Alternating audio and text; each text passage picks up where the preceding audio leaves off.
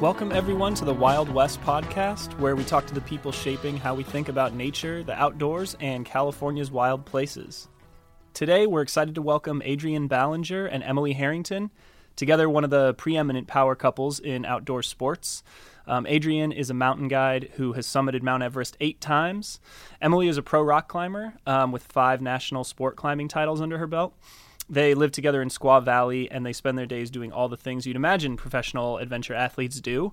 So backcountry skiing, rock climbing, mountain biking, trail running, and, of course, planning their next international expeditions. Adrian recently returned from his 11th season on Everest. He guides for his company called Alpenglow Expeditions. And what's really interesting about what Adrian is doing is he's pioneering a new way of climbing the world's tallest mountains. So I'm going to get into the weeds real quick because we talk in the pod about exactly what he's doing. And basically, he's embraced using hypoxic tents, which are these airtight chambers that simulate the low oxygen environments you encounter at high elevations. So he and his clients spend about 8 hours a day in these tents in the weeks before a climb to kind of pre-acclimatize before they get to the mountains so that when they get there, they can just get going. And so that means an expedition that might take traditional climbers 3 months takes Adrian and his crew like 5 weeks. So Adrian calls these lightning ascents. Emily is in the midst of expanding her presence in outdoor adventure sports, from rock climbing to mountaineering and backcountry skiing, and she's begun to take on a more socially proactive role with her fame and influence. So she posts on social media about issues like climate change and gender equality, and she's really utilizing her stature in a way that many pro athletes are being criticized for these days. If you think about the outspoken football and basketball players in the NFL and the NBA who are taking heat for expressing their political views. Adrian and Emily visited the Chronicles headquarters in downtown San Francisco recently, and they sat down for what turned into a wide-ranging discussion. So we talked about the cutting edge of mountain climbing, the environmental costs of global travel, rock climbing's inclusion in the 2020 Tokyo Olympics, and then, of course, their favorite places to play in California.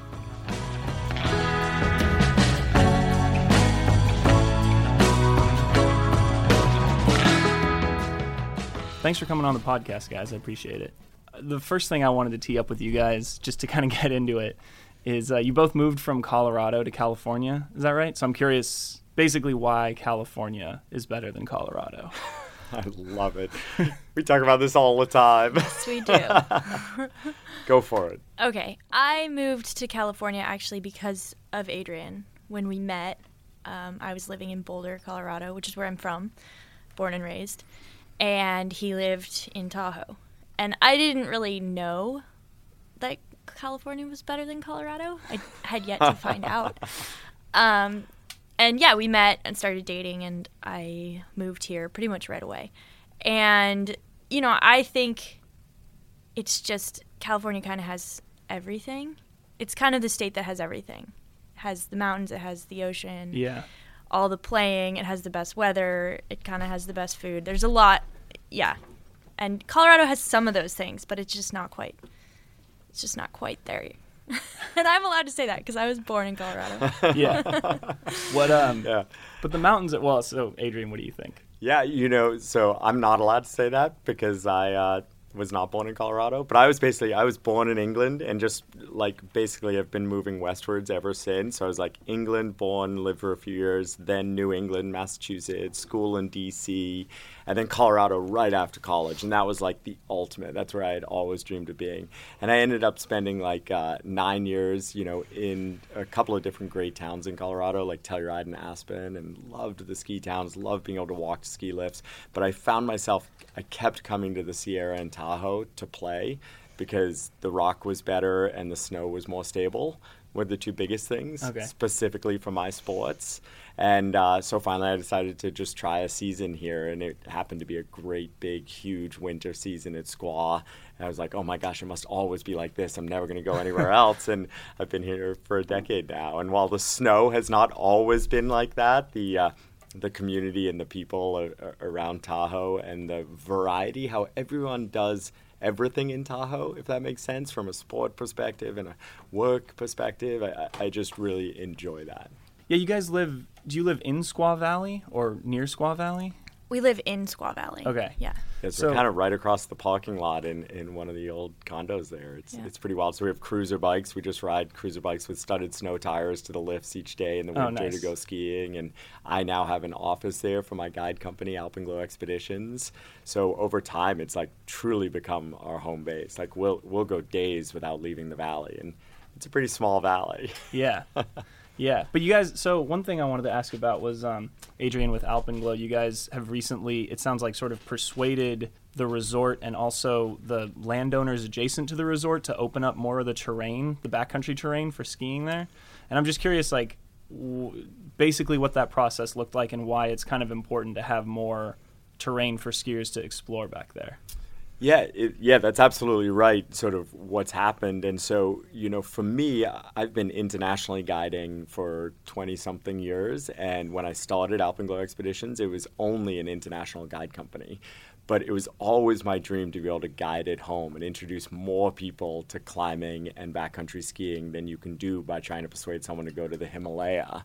And Tahoe is obviously this great playground, but there had been a moratorium on permits for new guide companies for 30-something years because commercial use of public lands is something that has to be approached cautiously. But over a period of 9 years, finally the Forest Service said yes to our company being able to guide on public lands in Tahoe. And then that led to us persuading Squaw to let us ride their lifts and then access the backcountry. And I think it's important because backcountry skiing especially is just exploding in the United States, but people don't necessarily know exactly how to approach it and how to do it safely. And there is real hazard out there, even in a relatively safe snowpack like Tahoe's. So getting to sort of spread the word and introduce people is our goal. Are there any other spots? I'm just curious, since you guys are kind of exploring some of the unexplored or less explored places around the Sierra, if there are any other spots that you feel like have kind of untapped potential or places that you wish there was like better access to or more access to. Does anything come to mind? Oh, that's a good question. Yeah, I mean, the whole east side, so all the way from Tahoe down to below Bishop, it is truly, I think, some of the best mountain terrain in the United States.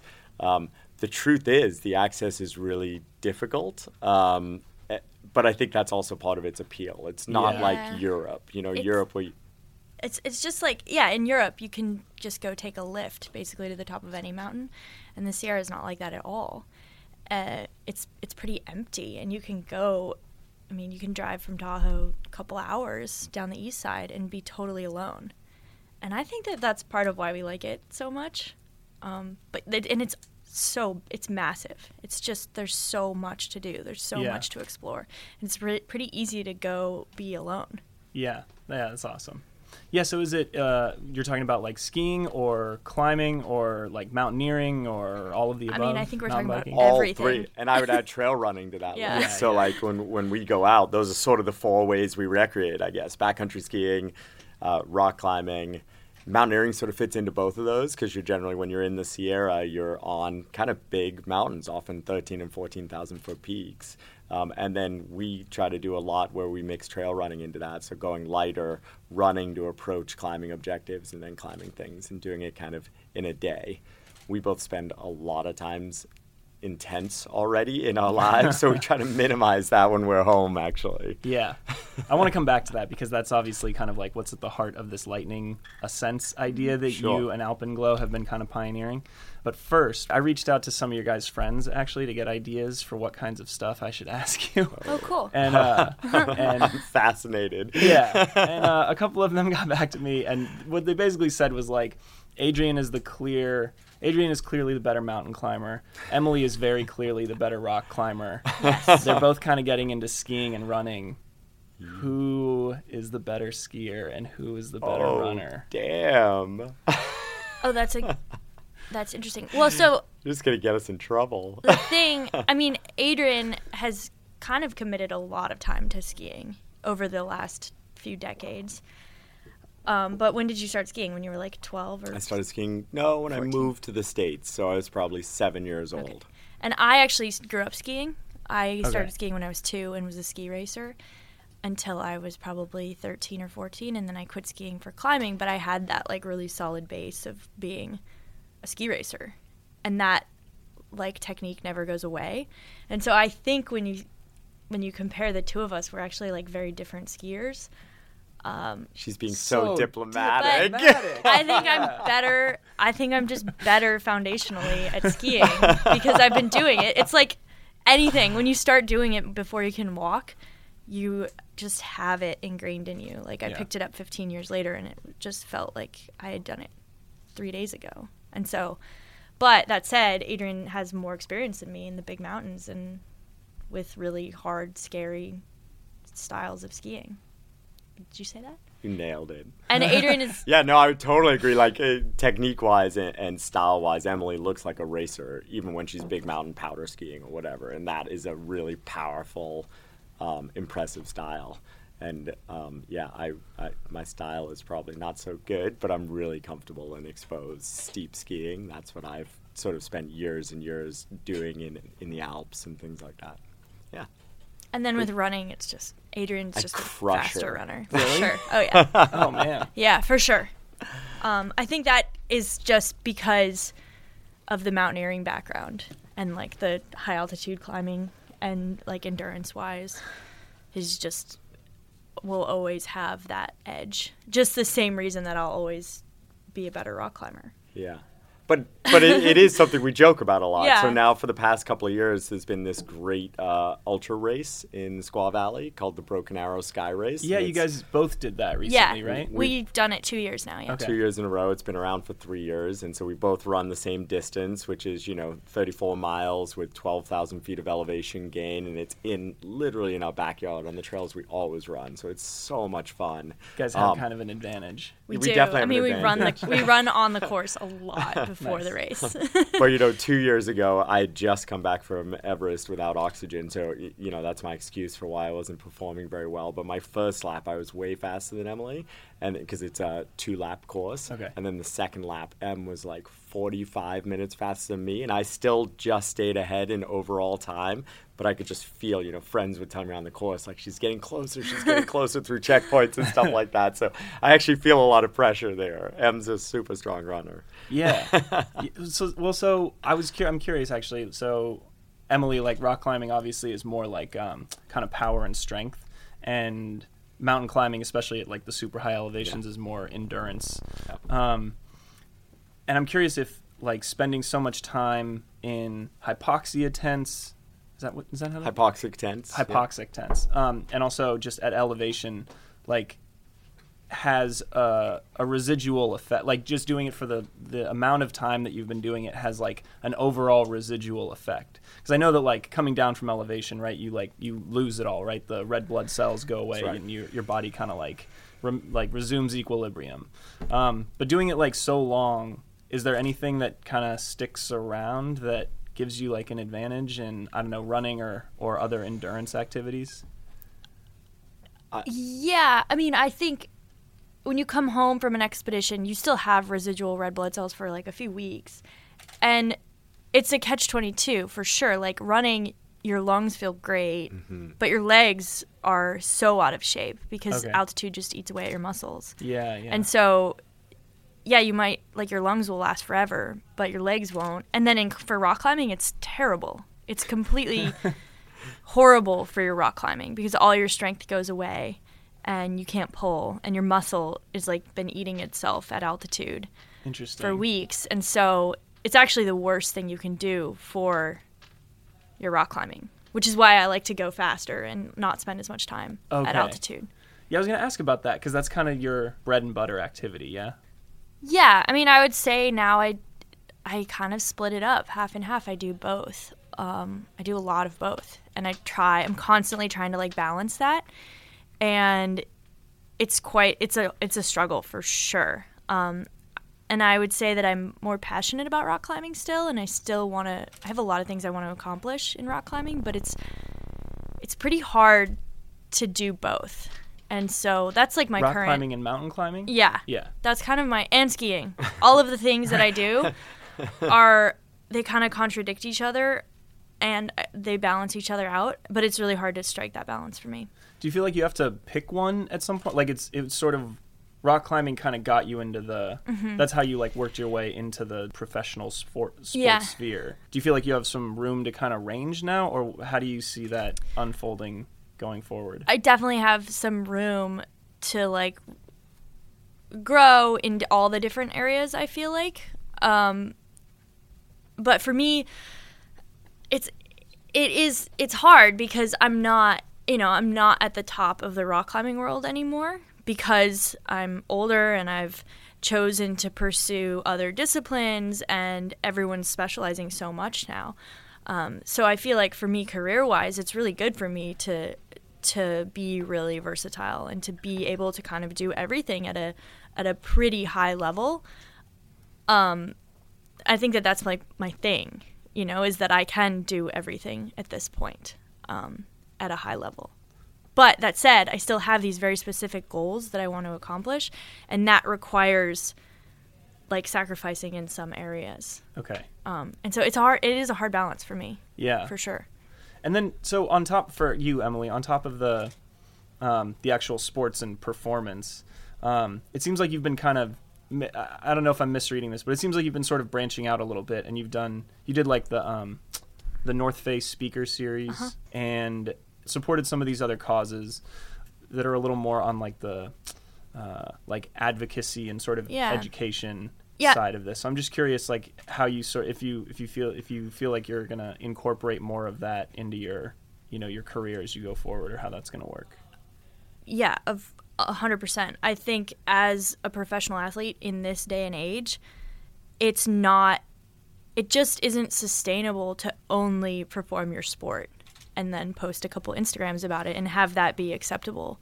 I think that now we have such large voices and we can reach a lot of people and we have a large audience, and it is our responsibility to kind of have a voice about things that are outside of just going rock climbing or just going into the mountains. Because the truth is, our sports and our industry and everything are all affected by what happens in our government and what happens, with women and all of these things. And I think it's important to speak to that and to be able to influence people and be able to kind of say what my opinions are. And I think it's becoming a part of the job, actually, for everyone, not just me, to have that voice and to encourage people to really think about these bigger issues. Yeah. And so is that like, what are the main kind of avenues that you have for reaching people? There's like, Instagram seems like kind of the main one, maybe? Instagram is my chosen platform. Okay. I think it's where my audience is most engaged, and I think it's where they participate. And it's the one I've chosen to be more active on. That said, I do think that I could probably use like branching out into Twitter a little more, even though I really don't want to. But that is a good news source, and that is where I get a lot of my news. But yeah, Instagram right now is the platform. And then I go a lot through my sponsors as well. Yeah. Working with them on certain campaigns and things that we all, collectively feel like we care about. Yeah. Yeah, this brings up an interesting point. So I don't want to compare Instagram followings, but we should probably compare Instagram followings, right? Yeah. So I think Emily, not even close, right? Emily, Yeah. as I checked the numbers, I'm not guessing. Emily's at 150, has more than 158,000 at the moment, and Adrian's right around 90,000 right now. Yeah, it's true. It's tough. Are you just guessing that everything is a competition between us?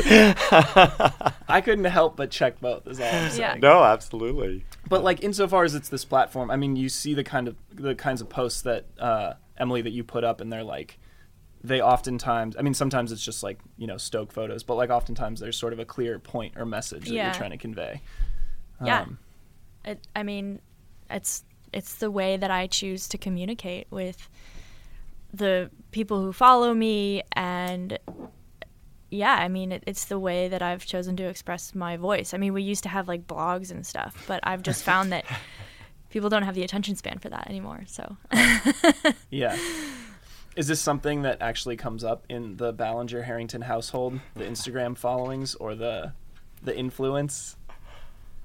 I don't know. I feel like we just have such different followings. Like Adrian's focus is if he posts a photo of a mountain, it just like explodes. People are all over it and they're so engaged. And also he has a huge Snapchat following, which I don't Snapchat at all. And so it's just very different, I think, in a good way. I'd say we don't compete through our social media No. too much. We probably joke about it some. I actually learned about Instagram from Emily. Yeah. And actually, I think you started Snapchatting before I did too. But I then did. I just had an opportunity with this whole like Everest No Filter thing to really grow an audience on Snapchat. We just got lucky with timing and things like that. But yeah, we joke about it a lot. Sure. I didn't mean to slight you, Adrian. I forgot about the Snapchat edge from Everest. He No does Filter. have to bring that up. Way to credit. He has to bring up Snapchat. You brought it time. up. I know, but I did it ahead of time, so you didn't. So I didn't have to. I think it's kind of interesting that you say, like, these days you're looking to kind of get what you want to get out of the outdoors and then sort of get back to the car or get back home. And I imagine that's because you guys spend so much time traveling. I mean, is that like fair to say? Yeah, that's right. Like I still love every day I'm in the mountains, and we both still spend a lot of time in tents and on sort of far out. But yeah, when we're at home, we love home too. We love Tahoe. We have a great dog that we got about a year ago that's such a big part of our play and lives now. And so, yeah, I do think certainly myself, like if I can do something more quickly, and still get the full experience, but compress it, I try to through athleticism or through kind of like technology. Yeah.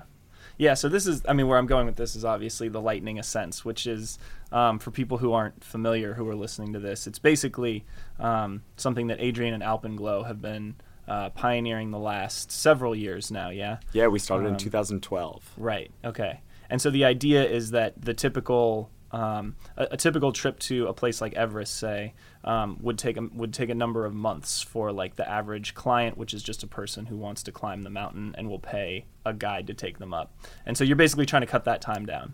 That's right. Yeah, so traditional expeditions to Everest, and like when Emily went to Everest in 2012, her expedition was almost 3 months long. Yeah, that's and now we're not running any trips longer than 35 days, and we're doing it as fast as this season. We had a team of clients, very capable, experienced clients, but still clients, and they climbed both the 6th tallest mountain in the world, Cho Oyu, and Everest back-to-back in 23 days. So USA door-to-door, 23 days all in. Yeah, it's safe to say that probably hasn't been done before. Not that that's a common thing for people to do, is like hit 2 at one time and try to do it as quickly as possible, but... Absolutely right. To have the whole expedition in, to our knowledge, including all the travel and logistics time and all that, to our knowledge, no one's done 2 8,000-meter peaks that quickly. And I love... I'm kind of a nerd about logistics, so I not only like the physical side and the challenge of being tired after big days, I also really like this challenge of spending 5 months trying to perfect logistics so that nothing goes wrong, or as things go wrong, you can manage it so you can do things that quickly. So it kind of fits my personality. Yeah. And so this year you guys went, and I'm sorry, can you just talk about what you did this year in terms of the trip to Everest, how many people you took and how long you guys were out there? Yeah, so on Everest this season in 2018, Alpenglow Expeditions had 2 teams. We had a main team doing a 35-day trip on the mountain, what we call our rapid ascent climb. Right. And then I had... alongside that, a smaller group of 3 climbers who I've been climbing with for years and are just phenomenal athletes, and we're very ready for Everest. And so we decided to try to go as quickly as we can to do these 2 climbs, the 6th tallest mountain, Cho Oyu, and the tallest peak, Everest, back-to-back from the Tibetan side. So we sort of threw everything we had at it. We had 2 mountain guides, 5 incredible Sherpa, these 3 athlete climbers, and we went fast. I think we summited Cho Oyu 9 days after arriving in country. And then Everest, we would have been all done probably in 14 or 15 days, except we had a pretty significant systems failure. Our oxygen regulators actually failed above 28,000 feet, and what seemed like a perfect, easy summit day in the best weather you could possibly imagine turned into like actually a real challenge to get everyone down safely without frostbite or real injury. Yeah. And then if I'm understanding it right, that group stayed behind at base camp, but then I think the rapid ascent group went all the way to the summit and back. Is that right? Yeah, so the main Alpenglow group had essentially climbed, an 8,600 meter mountain before this accident before this incident and descended, and the level of exhaustion that causes, not many people would want to climb two 8,000 meter peaks back to back. So that team made the, really sort of difficult and heartbreaking and not fully unanimous decision to call their expedition at that point.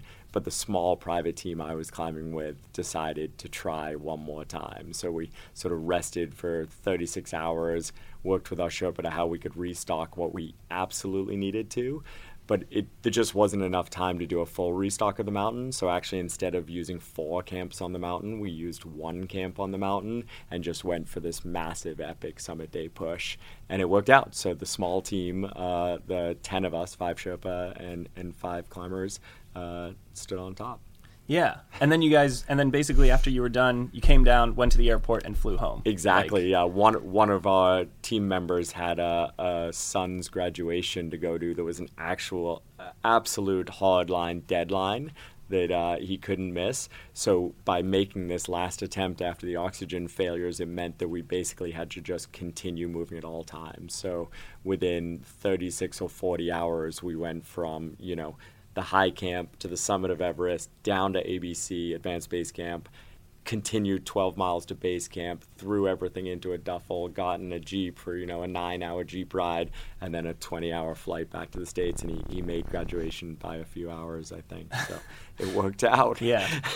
And so apart from like the logistics and planning, the main kind of tool to make this happen, to allow people to go to these places and achieve at altitude so quickly, is the use of these hypoxic tents. I mean, is that fair to say? Yeah, I'd say the primary thing is still what's always been true, which is the ability to physically and mentally suffer at altitude. That has not changed over all this time. And actually on these shorter trips, we compress all that suffering. So even though it's fewer days, it's pretty intense. Like when Emily and I went and climbed and skied Cho Oyu in like 14 days, USA to USA, like we didn't have a lot of fun along the way in the traditional sense. It was definitely type 2 fun. Right. So that is still the essential part. But the other, along with that sort of willingness to take on a trip like that, the other part that really helps us is, as you were alluding to, pre-acclimatization through hypoxic tents at home. So we actually get people used to almost 20,000 feet of altitude or 6,000 meters over months in hypoxic tents at home before going to the mountain. Yeah, so they have to sleep in one every night, is that right? They have to spend at least 8 hours in this hypoxic chamber each night or each day, each 24 hours. Less than that, and the effects don't seem to sort of like set in because your body's resetting when it's not at altitude. Yeah. And so at least 8 hours for most of us, that's sleeping. For some people, it's watching movies, writing emails. We've had people transition their offices into full hypoxic chambers so they can sit and do their work each day. I find sleeping in it not too horrendous, so I sleep in it. Em hates sleeping in it. I was going to ask about that. So what happens when one person is sleeping in the hypoxic tent and the other person is...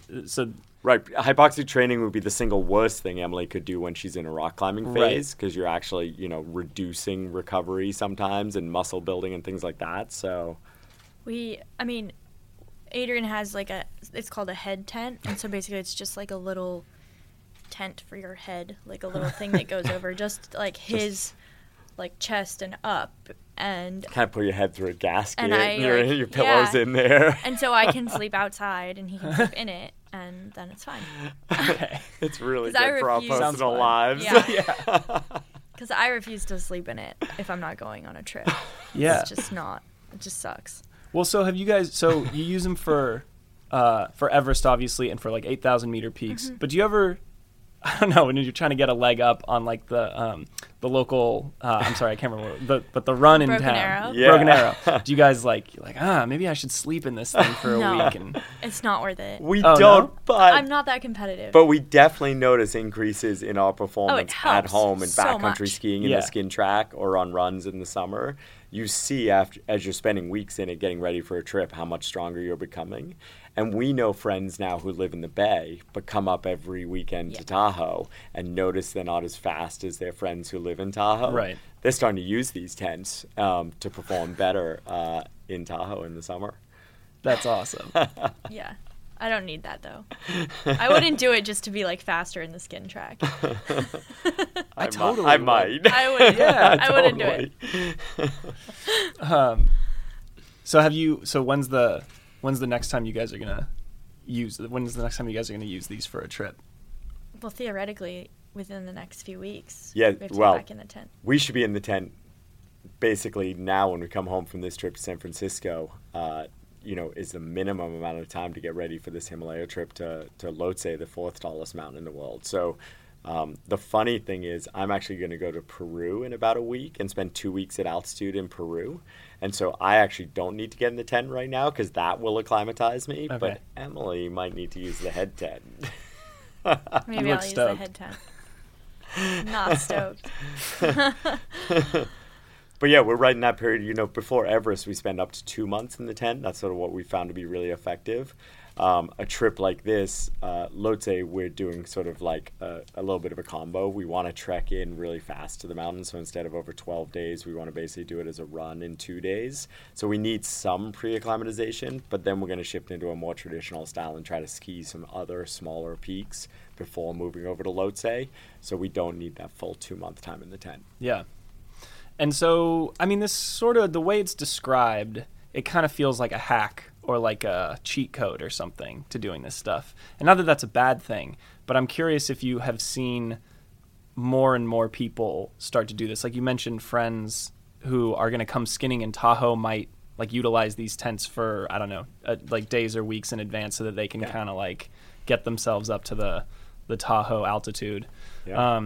But do you feel like more people are going to start doing this for endurance events as instead of, because like otherwise people will go and they'll spend a month in like Santa Fe or Denver or something like that where it's 5,000 to 7,000 feet in elevation, running around and just living before a big race or a big event. Yeah, we've heard anecdotally, like for instance the Leadville 100, these long races like that average above 10,000 feet. Yeah. We've heard anecdotally from companies like Hypoxico that we work with that up to 70% of competitors are using tents now because they used to have to go to Leadville weeks in advance. Now they can stay home, do their training, things like that, eat better, sleep better, and pre-acclimatize. So they're super common in the endurance world, and they're well proven in the endurance world. They're starting to show up in mainstream sports. Like we heard recently, the Miami Heat was all using hypoxic tents during off-season training. Yeah. And in the mountains, it's becoming more and more common. 5 years ago when Alpenglow started doing it, I felt like we were a total outlier, and everyone just thought it was, ridiculous. And now there's still plenty of purists who think it's ridiculous, but many of the major companies are now offering faster expeditions to big peaks. Got it. So it's growing. Is there I'm wondering if there's kind of an argument to be made for this sort of like pure climbing or whatever you want to call it that, doesn't use hypoxic tents and actually involves like going to base camp or whatever you might be, going to the mountain and like spending enough time there to actually get acclimatized like naturally. Yeah, this is something I think about so much, so I'm kind of like jumping in there, but I absolutely think there is. Like, there are things people, some people feel there are things lost by doing hypoxic training and utilizing this, and absolutely there are things lost. Like, I think it's harder to build a team effectively when you're moving so quickly. Some of that downtime in base camp or super slow time trekking is when you form those bonds. Yeah. And there's something to be said to unplugging from our world today and spending, weeks camping on a mountain and having those experiences. So I think there are different ways to climb mountains for different people. I don't think one is right or wrong. They just fit different styles. Yeah. And there are even times when I want to go slow and there are times when I want to go fast. But I don't see it as cheating. Like the International Olympic Committee has determined that hypoxic tents are fully allowed by athletes in the Olympics, and hundreds of athletes now utilize these tents before the Olympics. they're exactly the same as traveling to somewhere and acclimatizing. Right. And so I feel comfortable ethically with using the tents, but style-wise, I think we each have to choose our style. Yeah. Okay. Yeah, I didn't mean to imply that it was actually cheating or Sure, should be yeah. Whatever. No, but it's a outlawed or question we anything. talk about a lot. Style is so important in climbing. I think maybe even more so than a lot of other professional sports where there's very clear lines of what's right and wrong, what the rules are. Climbing doesn't have any rules, and so I think style really bubbles up as a very important part of it. Yeah. So as part of traveling so much, I wanted to ask you about this, Emily, because I spotted this. It must have been another Instagram post of yours, but I think recently you bought carbon offsets for your travels. I bought it for Adrian for his travels. Oh, you did? Okay. For his birthday. Okay. Yeah, so this is kind of a question that I think about just as we talk about pro athletes who are typically pretty environmentally conscientious, but also traveling to all of these remote destinations, which of course requires all of this transportation. Right. And the environmental costs that come with that. Right. So I'm just curious how you kind of, I don't know if that's something you've thought about a ton, but kind of how you reconcile those two things and what you think the balance there is. I mean, we think about it and we talk about it all the time. Oh, okay. And we're very aware of the fact that when we travel so much, it makes our carbon footprint pretty huge compared to a lot of other people in the rest of the world. And, it's not ideal. It's not perfect. And we're both ambassadors for Protect Our Winters, so we're all very aware of the toll that takes.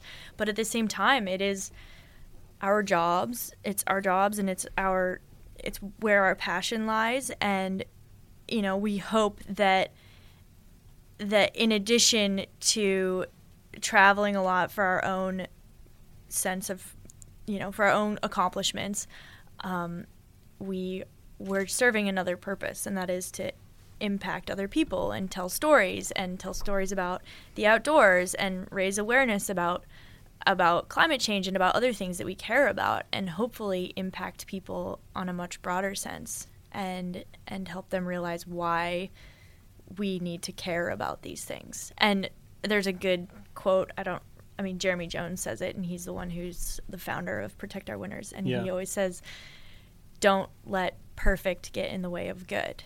Right. And that is none of us, just existing, we all are harming the environment just by being human beings on the planet Earth. And that's an argument that every person can make. Everyone can accuse you of being a hypocrite, but at least we're trying. And all we can do is try. And we can try to do better. We can buy carbon offsets and do the research and that's not a perfect solution either, but it's something. And the biggest thing that we can do is get people to vote. You mentioned, Emily, earlier, speaking up for different causes as being a responsibility that just comes with the territory of being a pro athlete these days, having this kind of audience. What are the causes that you kind of find yourself gravitating towards and advocating for? We talked about this last night. That's interesting. I think the one that I've chosen, there's a few, but I think climate change is a really big one because it's one that impacts the entire world and it's irreversible. There's certain issues that can come and go depending on what kind of government we have and stuff like that. But climate change is something that if we keep on the path that we're on, we can't fix it in 50 years. And so we need to start thinking about it now. And it's such an uphill battle because it is really hard for people to wrap their head around something that's not directly impacting them every day right now.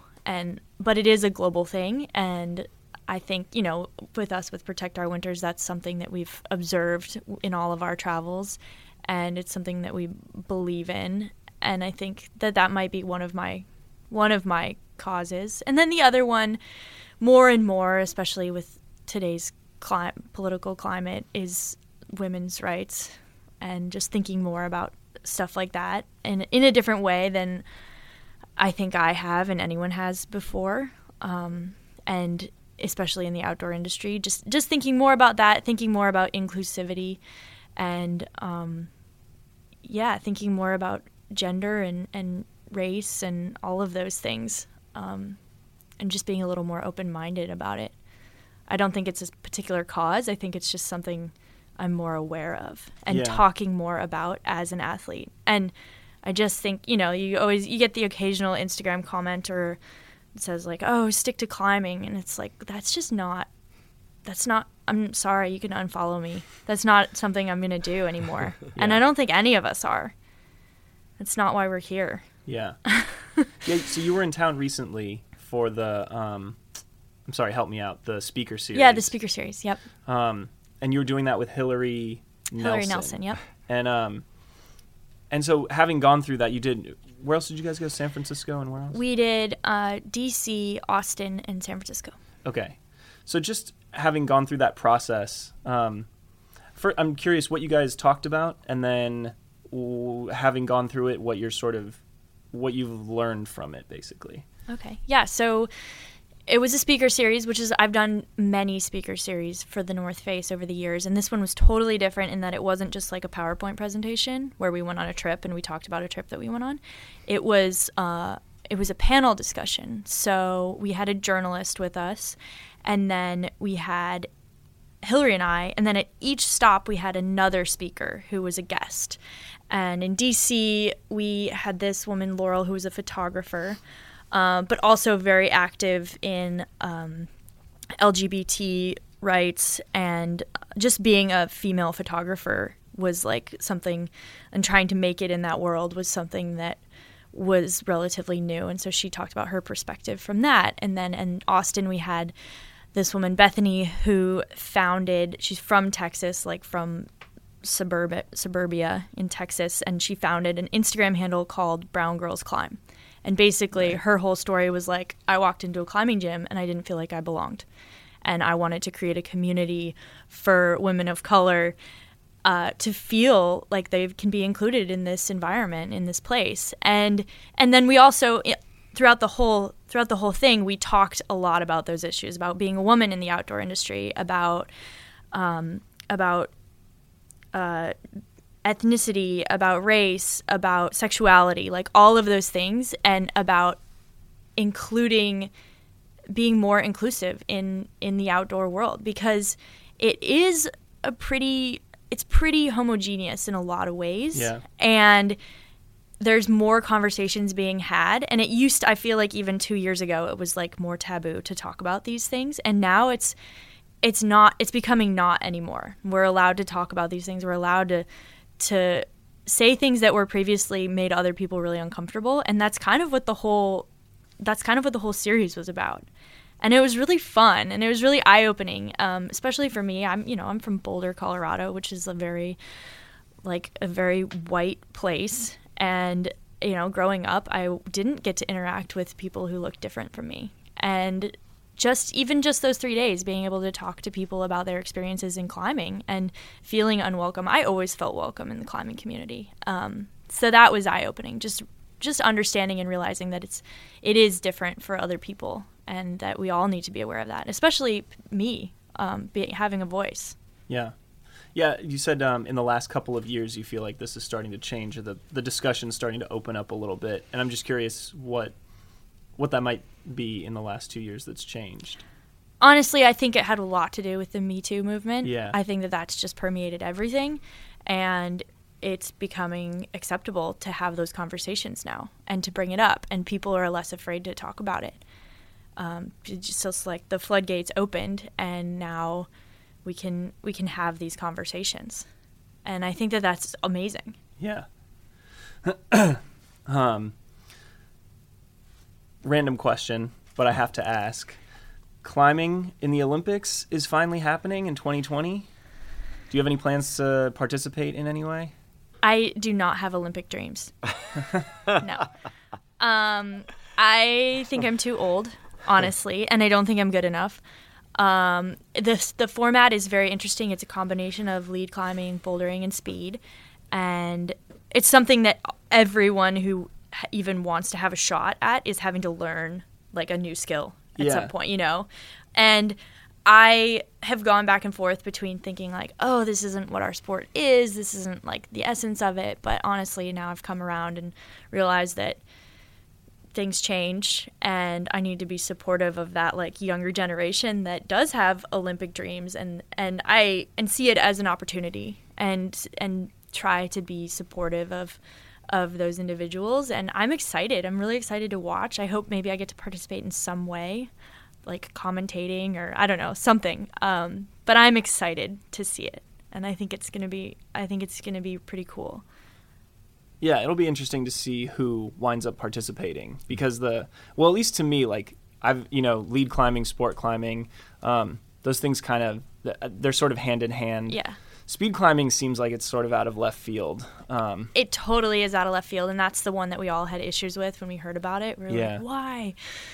But now actually I see a lot of kids who learned how to speed climb, and I've been watching it more, and I'm kind of like, it's actually kind of cool. Not that I would ever do it, but it's pretty cool. and it's very easily understandable for a mainstream audience. It's who's fastest. You can go side by side. It's very watchable. Very watchable. So I think that is important, and especially from an international perspective. There are some countries that have focused on speed climbing. So, it isn't just the U.S. perspective on climbing or the European perspective on climbing. Overall, I definitely see it already changing our sport, though. Like, I see, an increased gyms are just going up at a faster rate than ever before. Yeah. Gyms are automatically including speed walls now. Yeah. And I think we'll see an increase in kids trying to get involved in climbing because it is an Olympic sport. And that's something that seems to justify sport or acknowledge a level of sport is reached. Yeah, so basically you're hedging against the United States making any kind of impact in the 2020 climbing Olympics. Is that right? I'm not saying that. I think we have a few really, really strong candidates who, will definitely have a presence in climbing at the Olympics. But it's tough. The kids these days are so, so talented and so focused, and the Olympics has just elevated that even more. Yeah. Okay, another random question for you. So this is a question I got from a friend of both of yours, and I don't really understand it exactly, but he told me I had to ask. He said, ask Emily why Adrian won't do the Elaine dance, which pertains to a climb in Donner, I guess, where you hit a certain ledge that is maybe locally known as Elaine Ledge. And then whoever reaches that is required to do the dance. Elaine from Seinfeld thumbs out awkward dance. And apparently Adrian refuses to do it. He does refuse to do it. So this is something that my friend Michelle Parker, who's a pro skier in Tahoe, I think she made it up. But it's exactly that. When you get to this ledge, it's like this downward sloping ledge. And we thought it would be funny to turn out and face out and do the Elaine dance because it's like this super awkward, weird, kind of uncomfortable thing to watch. And we just thought, we started doing it, and so we called it the Elaine Ledge, and every person who goes up there, we make them do it. And most people have seen that episode of Seinfeld, because who hasn't? Right. Like, who didn't watch Seinfeld? Adrian didn't watch Seinfeld. And therefore he doesn't respect it. And he doesn't have that pop culture knowledge that the rest of us have, and so he just thinks it's stupid and he won't do it. I wasn't allowed to watch TV as a kid. Just fill in some back information.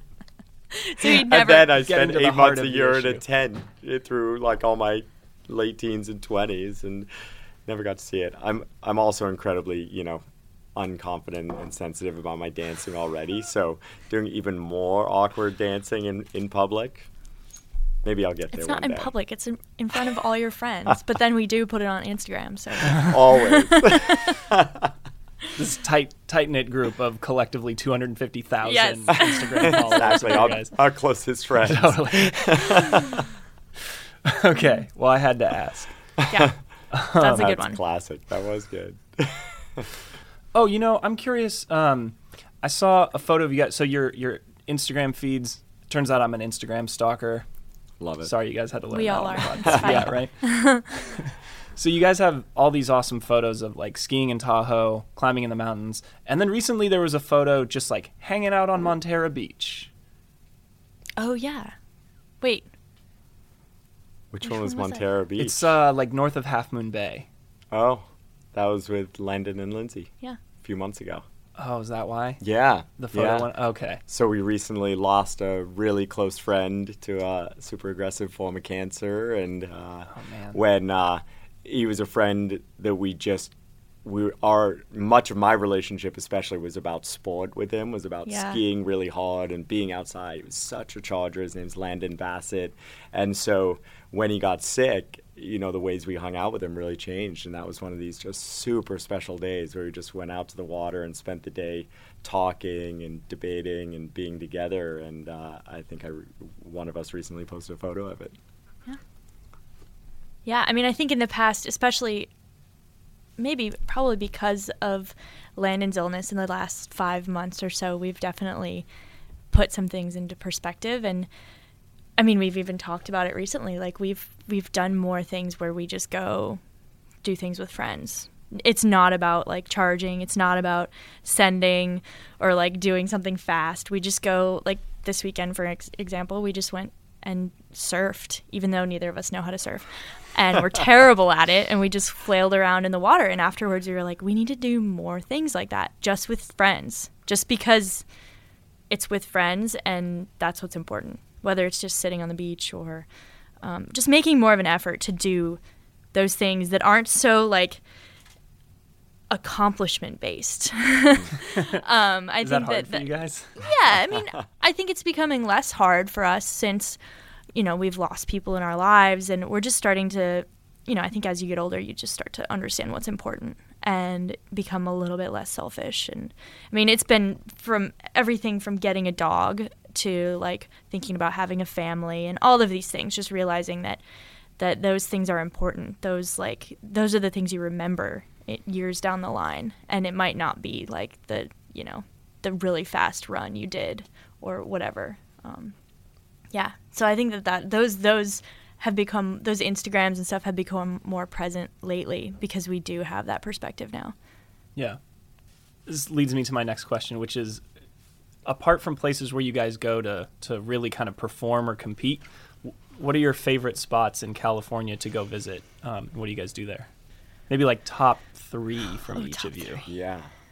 Ooh, from each of us. I mean, I'll go first because it's easier to go first. Go ahead. I mean, the city, San Francisco, is definitely one of them, and it was a big part for me moving from ski towns in Colorado to a ski town here, was the access to kind of like a quote-unquote world-class city, like with amazing food and beautiful architecture and culture and water. Water is key, and so we do like we could have just come down to do business today, but instead we got a sweet hotel room in the city last night and had like a date and ate great food, and like that feels so good, and I love that it's close enough to do that. And then I don't know if I have 3, but the second one that pops right to mind is like all of the natural hot springs along the east side down to as far as Joshua Tree. Like that's a good that's one. Outside of our climbing or skiing, even though oftentimes we combine the two. But it seems like we never just go down the east side for a mission. We prioritize time camping near some natural, beautiful hot spring and just like taking in this big sky with no artificial lights around, and it's still so special. Just love it. Yeah. Yeah, I mean, Emily, your turn. I mean, we kind of live there, but we also just live in Squaw, so I can say Lake Tahoe. We've been really taking advantage of going to the lake the last few weeks, and I feel like that's something we didn't always do. And maybe it's because we have a dog, and we're like, oh, we should just take the dog swimming, or we just need to go jump in the lake. Like, I've been so drawn to it recently, just to be in it, like whether it's just jumping in or anything, something like that, or going on a boat with friends. I think that the lake has been, I've just grown to appreciate it so much since I moved there, especially this year. And then I would say the east side too for me. The Sierra East Side is just, there's so much to go do, but then also there's that really special aspect of like feeling very alone and just like parking the truck out in the middle of the desert and sleeping next to a hot spring. Those have been some of my most favorite times in California. And then the last one that we haven't spent much time down there, but we did a trip with the big snow year in Tahoe. Yeah, recently. 2 years ago maybe. Mm-hmm. And we were trying to ski around near Mammoth, and it was in March, and we had this huge rain event where it rained to like 11,000 feet, and everything was like ruined. And we were like, this isn't working. What should we do? And we ended up just driving down to Joshua Tree, and I'd never been to Joshua Tree, and just I feel like I don't spend enough time in the desert, and I really loved it. And I just loved everything about it. We didn't even climb hard. We just like hung out, and that was a really special trip for me, and it just stuck in my head for some reason. And again, we didn't do anything special. We just hung out and climbed a little bit and, just enjoyed it. Yeah. Joshua Tree is pretty spectacular. It's amazing. It's so beautiful. Yeah. I think that's a great example of like one of the things I think California is so special for is like you do need a little flexibility. If you just want to be a skier in Tahoe, it can be a really frustrating place to be, and because the snow's not always great. And I think the same would be true as a climber. Yeah. Like if you just want to be a climber, but if you're willing to be a little bit flexible with your fun or your activities, the change from coast to mountains and the change from elevation to no elevation means like it's phenomenal somewhere for a really cool activity. So just having that little bit of flexibility has just opened up so much for us. Yeah.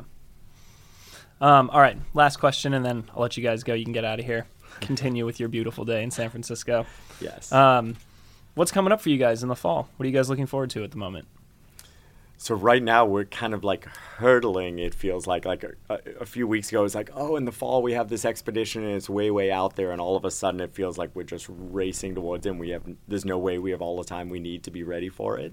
And that's how almost all of our big expeditions feel. But we're planning to go with two of our closest friends, Jim Morrison and Hillary Nelson, to try to ski the fourth tallest mountain in the world, which is called Lhotse. It sits right next to Everest. Hillary and I have actually both climbed it before. But it has this potentially incredible ski line where directly from the summit, a 3,000-foot couloir, like elevator shaft couloir, drops off the summit down onto the famous Lhotse face that lots of people have heard about, and that continues another few thousand feet down to the Western Cwm. And it's this total dream line, and we're hoping to go try to slide down it on skis. Nobody's done that before, right? Lots of people have tried. A number of professional skiers have tried. And so, Chris Davenport skied on the face, and Jamie Laidlaw and Chris Erickson have actually skied in the couloir, but only the very bottom of it. Hillary's tried before. I've tried before. And it is because of this like iconic line that so many skiers have looked at it. The challenge is everyone who's tried thus far has tried in the spring, when it's much easier to get up there because it shares the climbing route with Mount Everest, the normal south side climbing route all the way to Camp 3. That means there's a lot of infrastructure that makes it quite affordable and easy to get to. But there's almost no snow in the spring. The snow in Nepal doesn't come in the winter. It comes during the summer monsoon.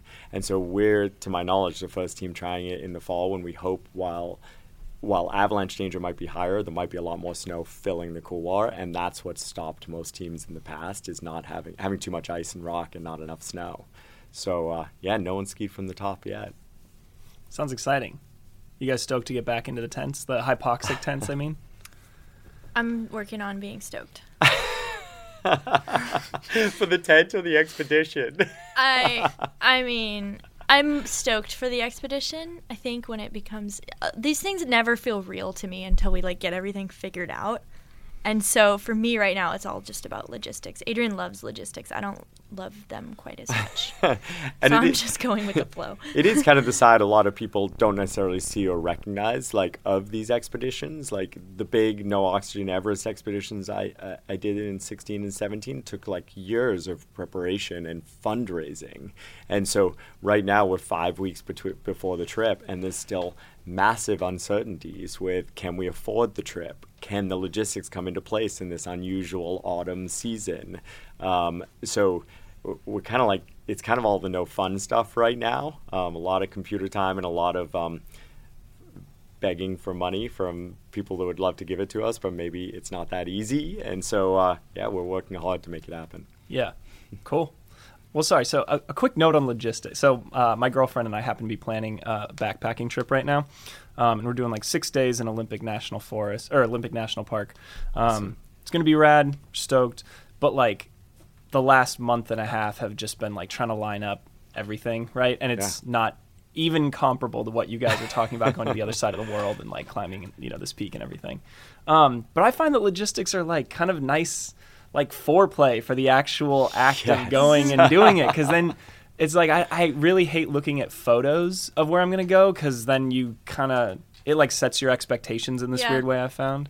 But in terms of actually like building the stoke to like go and have the experience, I kind of like doing the logistics these days. And computer, it's like the internet. You can do it all on the internet. Yeah. No, that's true. And I think that's why Adrian likes it. I love foreplay. But for me, I just don't. I love foreplay. I just don't like the uncertainty part. Like, that's the part that stresses me out a little bit. But I get to a point where I just realize that I can't control. There's a lot of things I can't control. And I like having control over everything. But when it comes to these types of trips, I feel like I have very little control. And so that's really hard for me to adjust to. But once I get used to it, then I can kind of go into the mode where I'm like, okay, I'm just going to just see how things play out. Because I can't emotionally deal with trying to like rein everything in.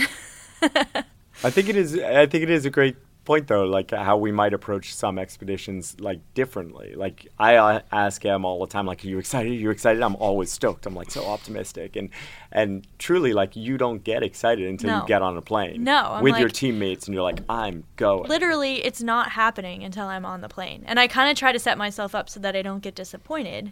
Yeah. I like think of the alternative. Like, if it doesn't happen, then I'll do this and this and this and this, and it'll be great. So I kind of like lay out. I just like try to check my expectations. Yeah. So that I'm not disappointed. Yeah. Whereas I'm like all in months in advance. Yeah. Like. Yeah, you act like it's always happening, even though a lot of times I'm like, I don't know if we're even doing this right now. So why are you getting excited? Checking expectations. Yeah. Yeah, it's a good lesson. Yeah. Cool, guys. Well, thanks so much for coming by. Really appreciate it.